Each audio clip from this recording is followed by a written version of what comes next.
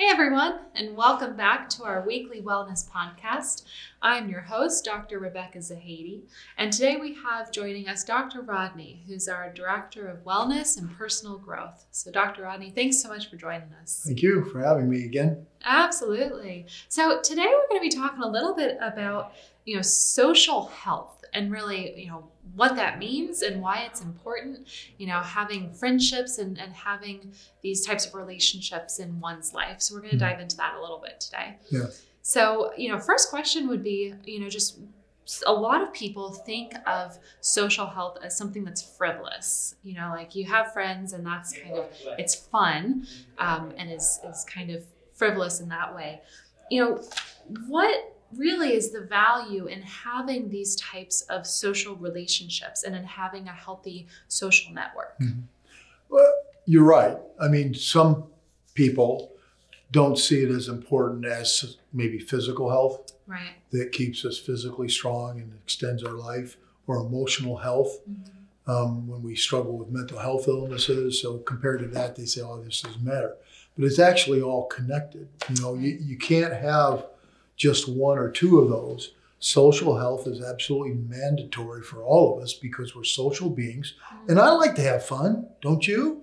Okay. And life becomes boring and static when we're not ever out around other people and when we're just cooped up all the time and we don't have any friendships because we're not designed as human beings to be reclusive by nature. There's some people that like it, but it's the exception. They have problems. It's the exception rather than the rule. I mean, all of human beings usually like to be out and about and around other people and have fun. Yeah. And it's hard to have fun all alone.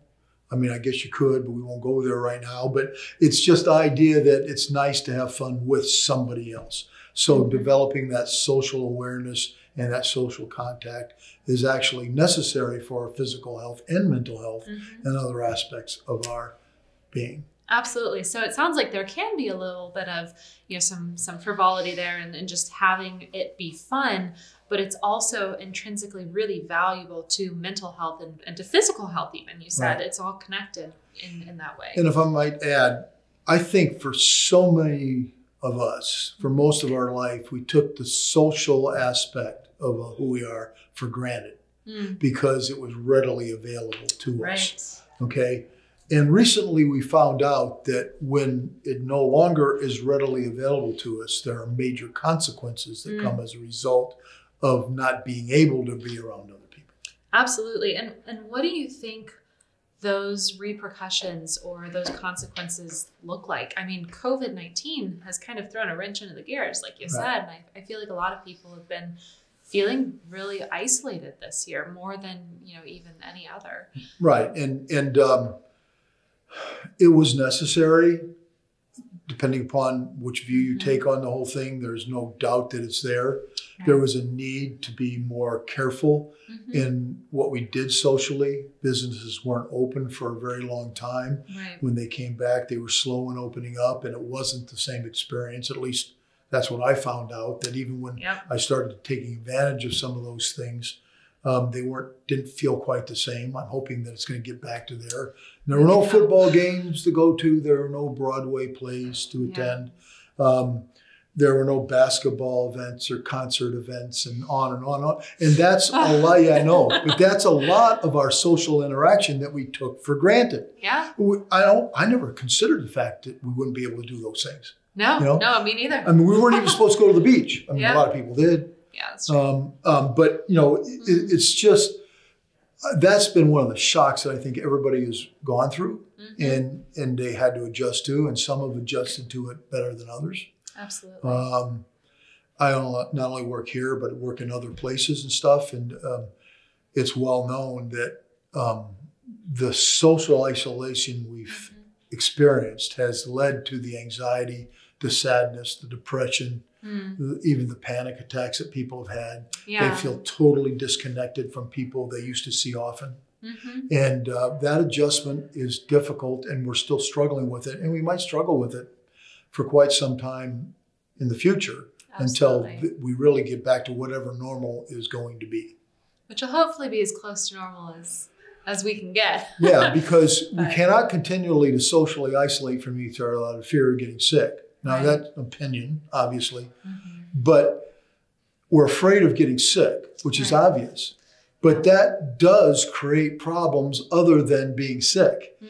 You can be sick physically with the coronavirus. You could also get sick up here Mhm. when you can't deal with that social isolation because it's so foreign to us. Right. So it's almost like the fear is the anxiety and the depression are all kind of compounding on each other. I know a lot of folks are just anxious because of COVID itself Mhm. and because of the repercussions that it's had on them, physically and on, family members and, Mhm. other Americans and around the world, really. And so then in addition to that, having that factor of social isolation compounds on top of that. Mhm. And so you have anxiety that is building from a number of different factors right Yeah. now. And you mentioned on part of the ways that they're interconnected. Mhm. Because one of the things, especially at the beginning, it's gotten looser now, Mhm. all the gyms closed down. Right. So that's going to impact your That's physical health. true. Mhm. And yes, you can do some stuff at home, but it's not the same if you're used to going to a gym and having resources like treadmills, ellipticals, weights Mhm. to do. And yeah, you can do some exercise at home, but it's not the same thing. Mhm. So your physical health suffers. And that was also a point, it was also a point of social interaction. Mhm. Most people like to go to gyms, not only because of the equipment, but there's people there that we can meet and talk to and say, hey, how you doing this week? Your And now community. that's- Yeah, your workout community. I know that's Mhm. a big factor for a lot of people and just their motivation to actually go and work out is Mhm. the people they work out with. Mhm. So I can see how that also has that kind of compounding effect as well. So what suggestions do you have for someone on just how to cope with the feelings of isolation that have been brought up over this past year? I think everyone's dealing with it. Right. What are some strategies we can use to employ? Well, I think we've done the best that we could under the circumstances. Mhm. I mean, last March is when this all started for me. Yep. And I started Zooming. I didn't even know what Zooming was before last March. I'm serious. I had no. Yeah. When I first heard it, said somebody said, why don't you get on Zoom and talk to your clients? What's Zoom? Yeah. and it's better than nothing. Absolutely. Okay, it has been better than nothing, not only in the workplace and for meetings, and you're working at home, and you have Zoom meetings, but I have been doing it for a year. Mhm. It's not the same thing. It's better than nothing, Right. but you still feel the distance and the lack of social interaction. Mhm. It's a one-dimensional image, Right. and I can't touch them. Mhm. Okay, I can't, even if I try to look into their eyes, I'm not trying to get creepy here, but it's just a different experience. It's different. Yeah. Social interaction requires short social distances in order to do that. Mhm. And so it's like if you're on the beach and you see somebody all the way down the beach, you can say hi, but it's much different than Not if the you're same. a couple feet apart Yeah. and the contact is more. So we've tried to adjust, but that becomes part of the problem. Mhm. It's woefully inadequate, Mhm. to meet our actual social needs. We Right. require contact. And the longer that this has gone on, and I, for one, never envisioned that we'd be here a year later still dealing Mhm. in a significant way with this. And I don't think anybody really understood that or knew that. Right. I thought, a couple months will be out of this. I think that's what everyone thought. Yeah. But anyhow, the longer it goes on, the more difficult it is actually going to be to re-engage in that socialization, because we might still be a little bit afraid to go to a football game or to go to a concert or go to there's going to be some natural fear. That I've been apprehension, vaccinated, but I think I'm safe, but who knows for sure. But that's one of the things. But then we're also out of the practice of doing this. Yeah. It's just, it's hard to get back into something that you did so very easily before, and it's been Mhm. taken away from you for a period of time. Yeah. When I work at a treatment center for mental health and addictions, Mhm. we make some changes when they come in. We take away their phone. Mhm. They hate it, Right. but we're trying to restrict their contact. Don't go there. We had a 90-day program. Mhm. After 90 days, when we gave it back, most of them didn't want it because they found out they didn't need it. Interesting. And it was not just the way the social media distracted them, Mhm. but that's even impersonal. Mhm. In the treatment center, They have these people around that are always around, and you have to interact and talk with them, and so anything like that, when you don't have it for a long period of time, when you start going back to it, it's just going to feel weird. Right. Now, I'm sure they all got a phone eventually. You get what I'm saying? Yeah. But it was just, you need to kind of ease back into it. It's just not easy to go back to it. And so we're going to have, I can't really define exactly what it's going to feel like, but it is going to feel different. Yeah. Okay.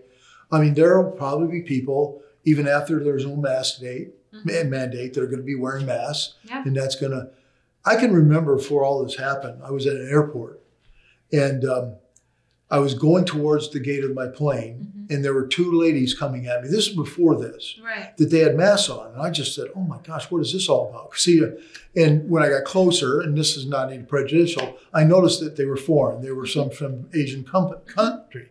And I don't know if they're from China or not, but maybe that was common over there. Everybody was looking at them because it was weird, okay? Well, now we've gotten used to it, but then when we go back out, there's probably going to be somebody around you, and you're going to feel a little bit uncomfortable. Yeah. You know, are they sick right now? Do I really want to be around them? Maybe should I leave? And it's just going to take an adjustment. But here's what I know: we have to do it. Okay, we cannot keep this social isolation. You're going to have a plan, and I'm all about plans. Okay, because I think that we can't just haphazardly make decisions in our life. That's the way most of us do it. But my approach would be to suggest that you don't jump into the deep end of the pool all at once. Right. You know, but you have a plan.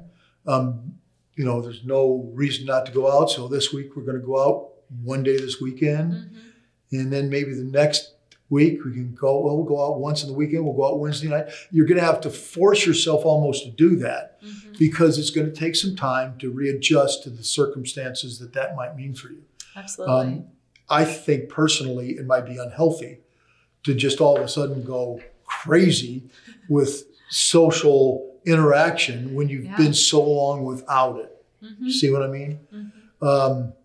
We're right here at the cusp, and I've been watching the TV and stuff, and grandparents say, I can't wait to pick up my grandson or my granddaughter that I'm not seen yet. I understand that enthusiasm. It's going to feel weird. It is. It's going to feel weird. Yeah. And so you just have to kind of ease into it and adjust as you go along. That would be my recommendation. Absolutely.